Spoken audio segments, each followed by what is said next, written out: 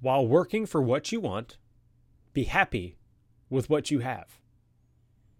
This is the Wisdom Worth Knowing podcast. If it's your first time joining me, welcome. Thanks for giving me a shot. You can subscribe to the show on all of the major social networks, including Facebook, YouTube, and Rumble. You can also subscribe where all of the major podcasts are distributed, including Apple Podcasts, Google Podcasts, and Spotify. Wisdom Worth Knowing is brought to you by Audible, where listening is the new reading. For a limited time, get unlimited access to thousands of audiobooks completely free for 30 days. Sign up for this exclusive offer at audible.wisdomworthknowing.org. That's audible.wisdomworthknowing.org. While working for what you want, be happy with what you have. Gratitude and patience are the subjects of this morning's podcast. So this one is extremely timely for me. I don't know if you've ever tried to build something or wait for something to grow, but it requires a tremendous amount of patience. And I've really been struggling with patience for probably the last 2 or 3 months. And the problem is I get hyper focused on an end result. And my expectations and desires get wrapped up in these expectations. And I don't know if you're like me, but when you get excited about something or you're passionate about something, you want it to grow and you want it to be somewhere it's not frequently. And we do this to ourselves too, right? When maybe we're pursuing a career or developing a new hobby. We don't like the process. We don't like that it takes time to get good at something. We don't like that we have to practice. We don't like that we have to put in the work. It's like secretly we just want to do the work for a tiny bit of time, and then we want it magically all to just be good, or we think we do. And the reason I love this quote, by the way, these quotes, they're based on the feedback I get on the Facebook page. The reason I love this one, and you guys selected it, was it contrasts two really important things: working and happiness. Now, for many of us, reality is not such that our work makes us happy. And when I mean happy, I mean we don't find a huge amount of fulfillment in our jobs. Completely normal. Work, I believe, in a lot of ways, is meant to be a burden. I think that's part of the reason it gives us self-esteem, is because we are sacrificing a part of ourselves when we work. That's what service is all about. And so there's part of us that resents that. And honestly, that's biblical. So you may not be a religious person. That's totally fine. But it really shocked me when I read the line in Genesis where, this was after the creation and everything. And it's the Abel and Cain story. I think it was Genesis. Sorry, I don't remember the specific story. Anyways, there's a line where he says, you will toil with the ground and it will produce figs and thistles for you. Or I can't remember the specifics. It doesn't matter. But the point is, it's like you will work at the ground and it will be toil and it will be hard. From the sweat of your brow, you'll harvest your food and it'll be a struggle. And it's like, wow, that really does define work. And part of me was kind of bothered by the curse because, it's like, why don't we enjoy our work? Why aren't we supposed to enjoy our work? But the truth is we do enjoy it, but we don't enjoy it. So this is the really weird thing, that I've kind of discovered. I don't know. There's so many paradoxes in life. And I could be wrong about this, but so feel free to correct me if I'm wrong in the comments or message me or whatever. But I don't think I am, because Peterson also talks about it too. Is we were meant to carry a load, and by a load means we were meant to work. We were meant to have something in our lives that challenges us, that it's a burden to carry, and we don't think we want to carry it. Frequently complain about carrying it. But there's this really weird byproduct of carrying it and carrying it well, and it's self-esteem. We think that we don't want to work. We think that we hate our jobs. But the truth is, without them, it's hard to find purpose. And even if we're doing what we love, and that's a good thing, right? And good for you if you do. Hang on to that. If we can find that nice, perfect cross-sectionality where we do what we love and it's work, in other words, we can get paid for it, great. But for most of us, work is a burden. But it comes with that wonderful self-esteem of a job done. And if we focus on this more, on this working thing, and we say, you know what, I'm going to stop resenting my work. Instead, I'm going to embrace my work, and I'm going to do it well. A very, very bizarre thing starts to happen, and that is it transforms into this really, really awesome self-esteem.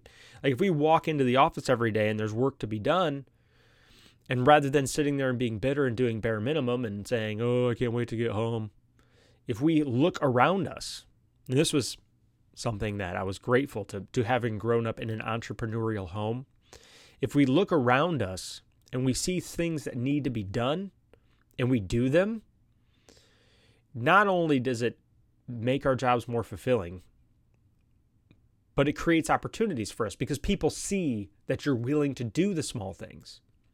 So the better we are at our jobs and the more aware we become and the more we put our pride aside and embrace whatever work crosses our desk, or maybe it even doesn't cross our desk, we just see an opportunity.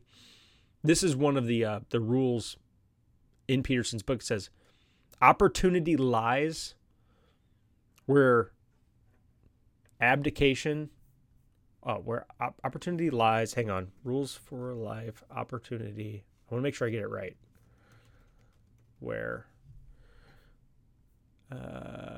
Yes. Opportunity lurks where responsibility has been abdicated.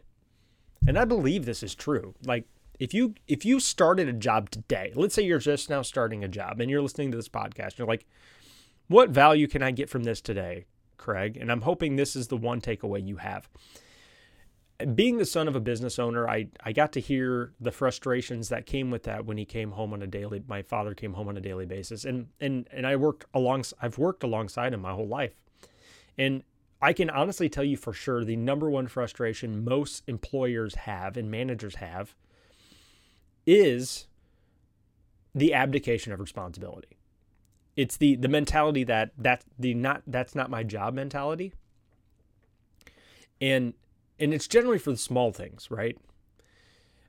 So the most valuable person on the floor is always the person willing to learn, adapt, and try to help. Now, I don't mean they go out and take other people's work from them. That's not what I mean. What I mean is where this responsibility is abdicated. The work that everybody is avoiding, it could be something as small as taking out the trash. Seriously. If you notice something that's just being neglected and then you just start taking care of it or volunteer to take care of it if that's more appropriate, you will become the best kind of employee to your managers. Think of it in a restaurant context. It's like there's people who are not rolling up the dishes, or they're not cleaning up the tables, or they're not wiping down the counters. Now, I don't mean you do it to make other employees look bad. Don't do that. Managers don't like that. But if there is a certain task that's being avoided, and it's not your responsibility, and it's nobody's responsibility, what would you look like if you walked up to your boss and you said, hey, I've noticed we're having trouble keeping this straightened out. Can I do that? Is that something I can do?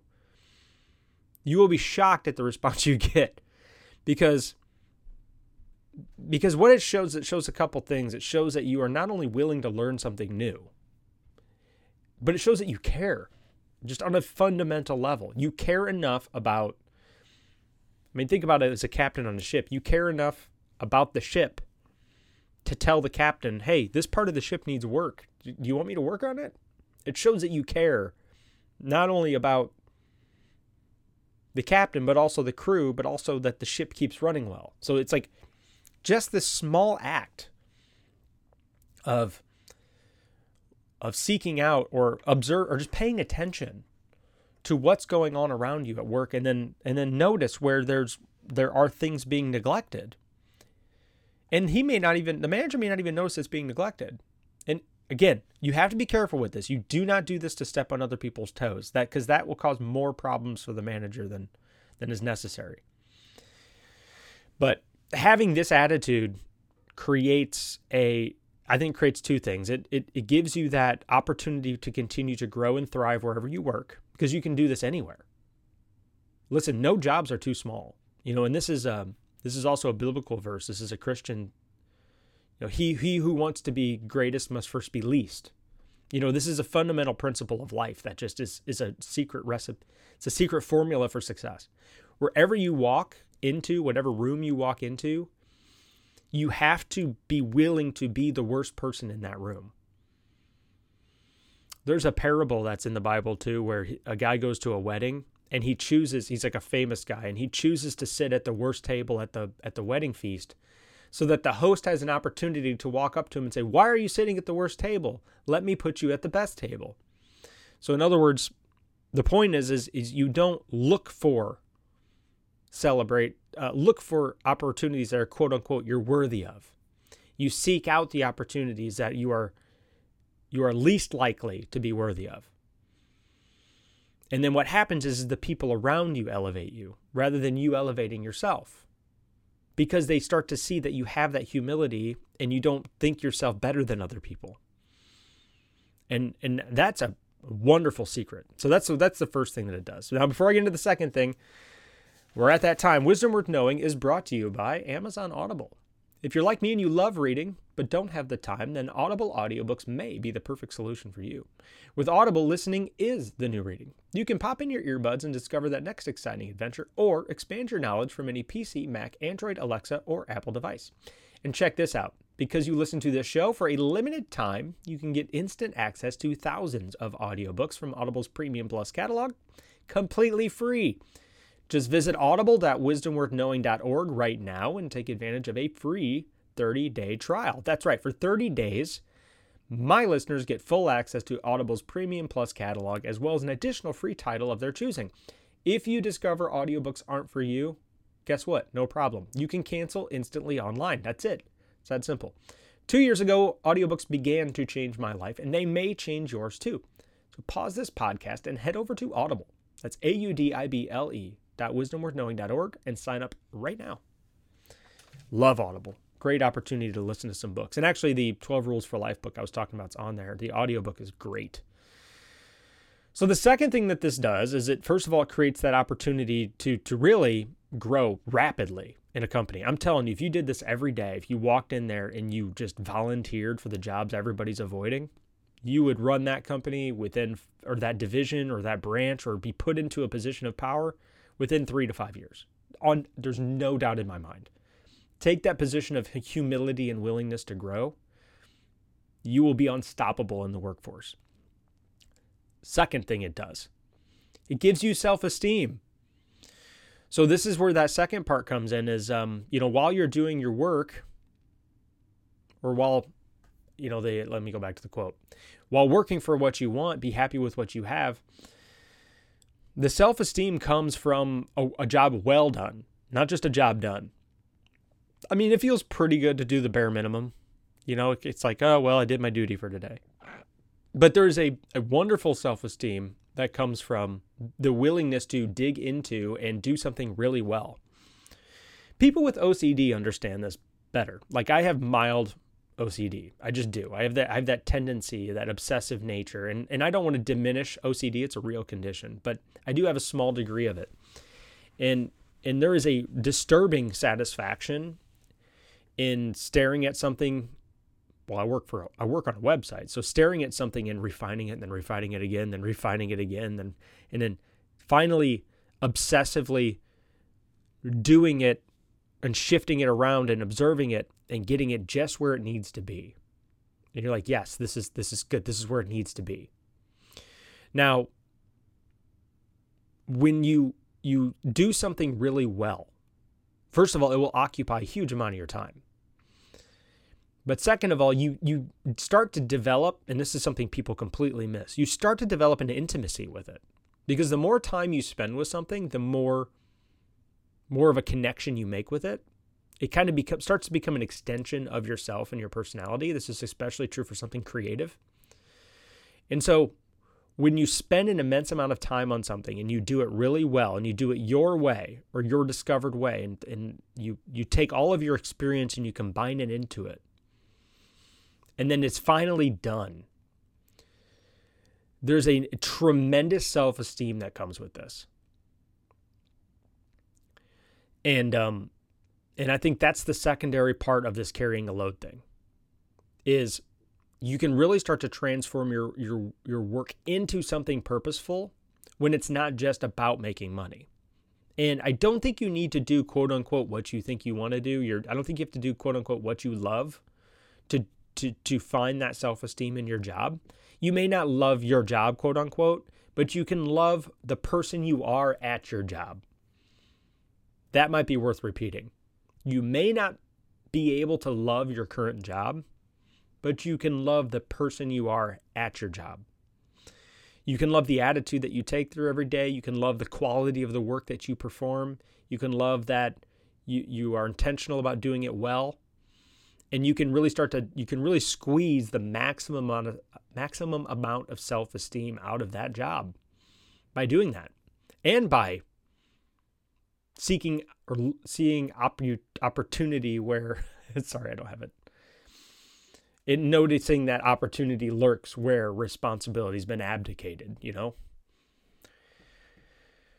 And so I think as we focus in on this kind of does bear the fruits of that second part of that sentence, is be happy with what you have. I think while working for what you want, be happy with what you have. I think the contrast here is you can really have it both ways.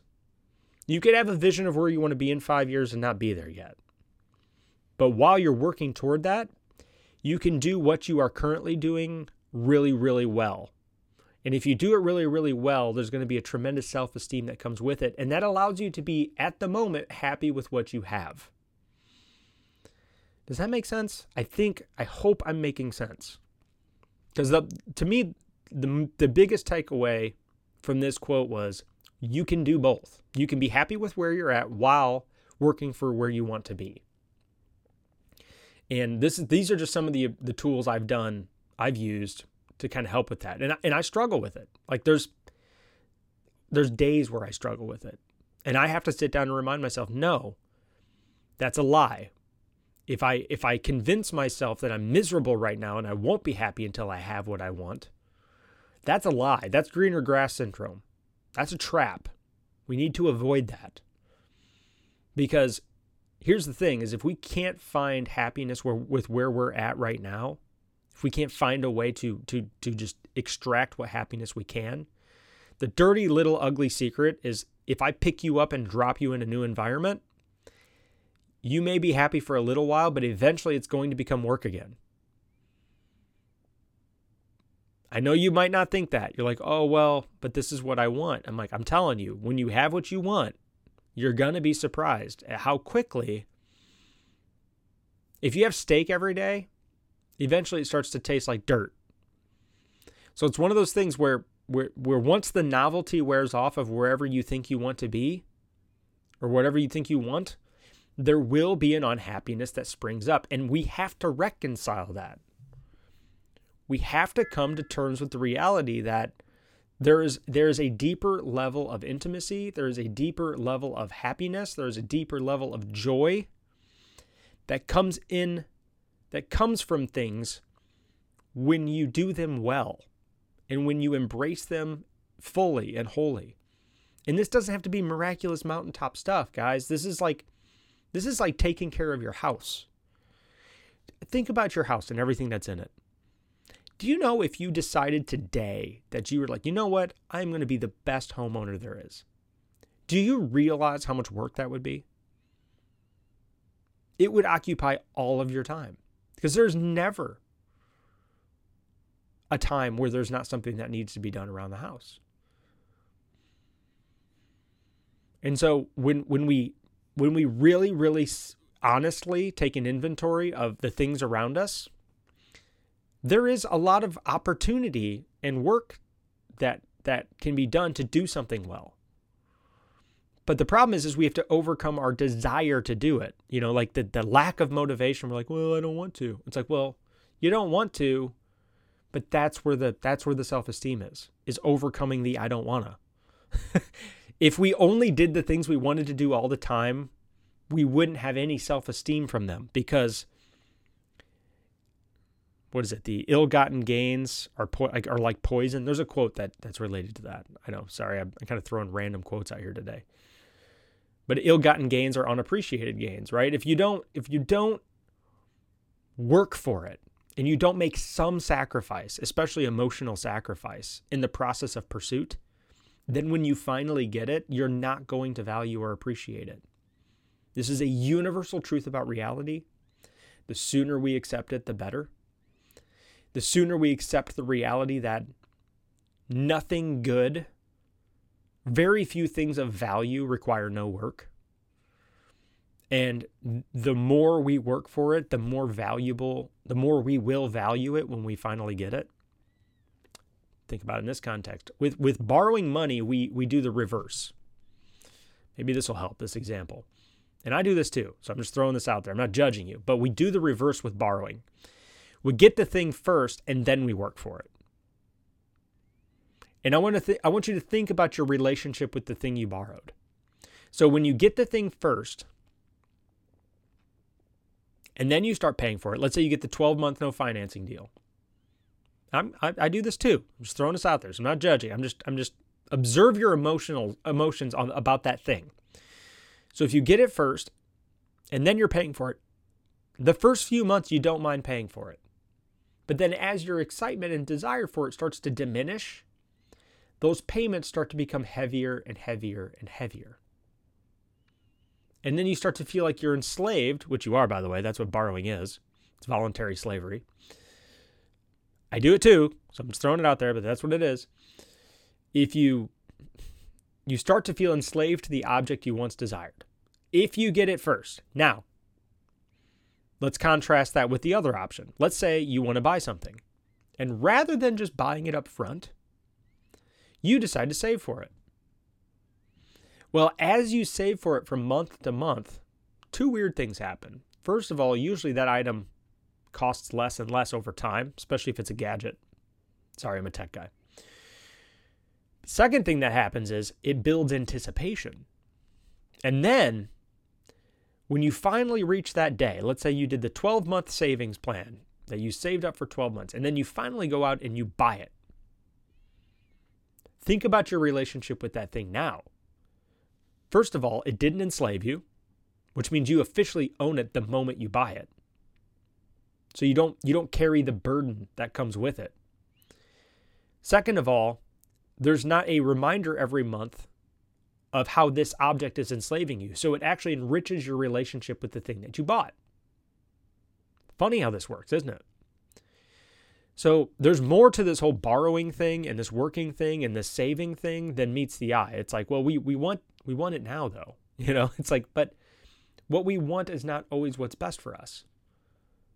You know, a lot of it is our misunderstanding of how our emotional reward systems work. It's like the anticipation is part of the desire, right? The not being able to have it is part of the reason it's amazing when we finally have it. And this is something that kids get better than anybody else because kids are extremely limited. They can't buy everything they want, but all they do, they're constantly surrounded by things they can't have yet. And so then when you finally present them with an opportunity, say, hey, you know what? If you work, I'll give you an allowance. And then when you have an allowance, you can go out and buy the things that you want. They get super excited because you've presented them with an opportunity to obtain what they want and to work for it. Now, are they excited about working? No. They're excited about fulfilling the anticipation that's been building up. And that's really the cornerstone of valuing things and appreciating them. And I don't do this super well, but the point is the working for something is part of the good of the thing that you want. If you get it immediately and right away, you will not appreciate it. And I'm talking to myself about this too, because perfect example is the podcast. I'm putting a lot of work into it, and it's never, of course, I'm always dissatisfied. It's never growing the way I want it to grow. I should be here. I should be here now. I should be here now. I should be here now. I'm like constantly critiquing and analyzing and obsessing about the numbers. But then it's like, well, then I read a quote like this, and I'm doing the reminder this morning. I'm like, hey, Craig, guess what? While working for what you want, be happy with what you have. It's like, oh my gosh, this quote is for me. Because if I suddenly obtained a massive audience overnight, blah, blah, blah, or suddenly the podcast blew up, would I appreciate it as much if it happened overnight than if I have to work for it for several years to build it up? Isn't that like better? It's like if finally in 2 years I have a decent amount of people who like the show and they like it enough to share it and they like it enough to listen to it on a regular basis, isn't that more valuable than a magical wand that gets waved and suddenly I'm popular or whatever? And like, by the way, I shouldn't really care about popularity. I mean, the whole point of this show is wisdom, and the most unwise thing we can do is chase approval. That's like quite literally one of the most unwise things we can do. So this stuff I struggle with too, guys. That's part of the reason I do the show, guys and gals. But anyway, I just think about the relationship you have with things and how we think we know what we want, but in reality, what we really enjoy and love are the things that we spend the most time with and cultivate that intimacy with, and the things that we work for. Those are the things we get attached to the most, because we've invested a part of ourselves and we've made sacrifices in order to get them. There are very few things in my life that I love more than the things I had to sacrifice for. My family, my job, my car, I had to sacrifice for that. My house, like and then there's things I can think about that I didn't sacrifice for, that I just got as a gift, or I got lucky. And it's like, I don't really value it as much. And that's kind of a scary thought. It's like, if we want it, work for it. In fact, the more we have to work for it, the more we're going to value it. And so that's what we need to accept. We need to accept the reality of how we as human beings connect to things and the things that we think we want. And I do not think we can really truly love and appreciate something if we don't have some level of sacrifice in it. And that could be our time, that could be money, that could be a lot of things. So yeah, I think that's a good place to stop. Thank you for listening to the Wisdom Worth Knowing podcast today. Before you go, you can help the show grow by sharing on all the major social networks. Right now we are on Facebook, YouTube, and Rumble. You can also help the show grow by leaving a review on all the major podcast networks. We are on Apple Podcasts, Google Podcasts, Spotify, and more. You can also visit the website at wisdomworthknowing.org. Wisdom Worth Knowing is brought to you by Audible, where listening is the new reading.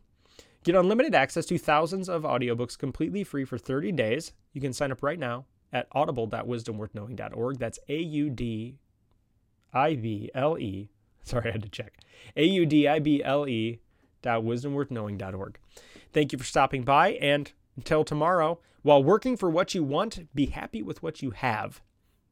And let's be diligent about becoming the best version of ourselves we can today, because, as always, that's all we can do. Have a good day.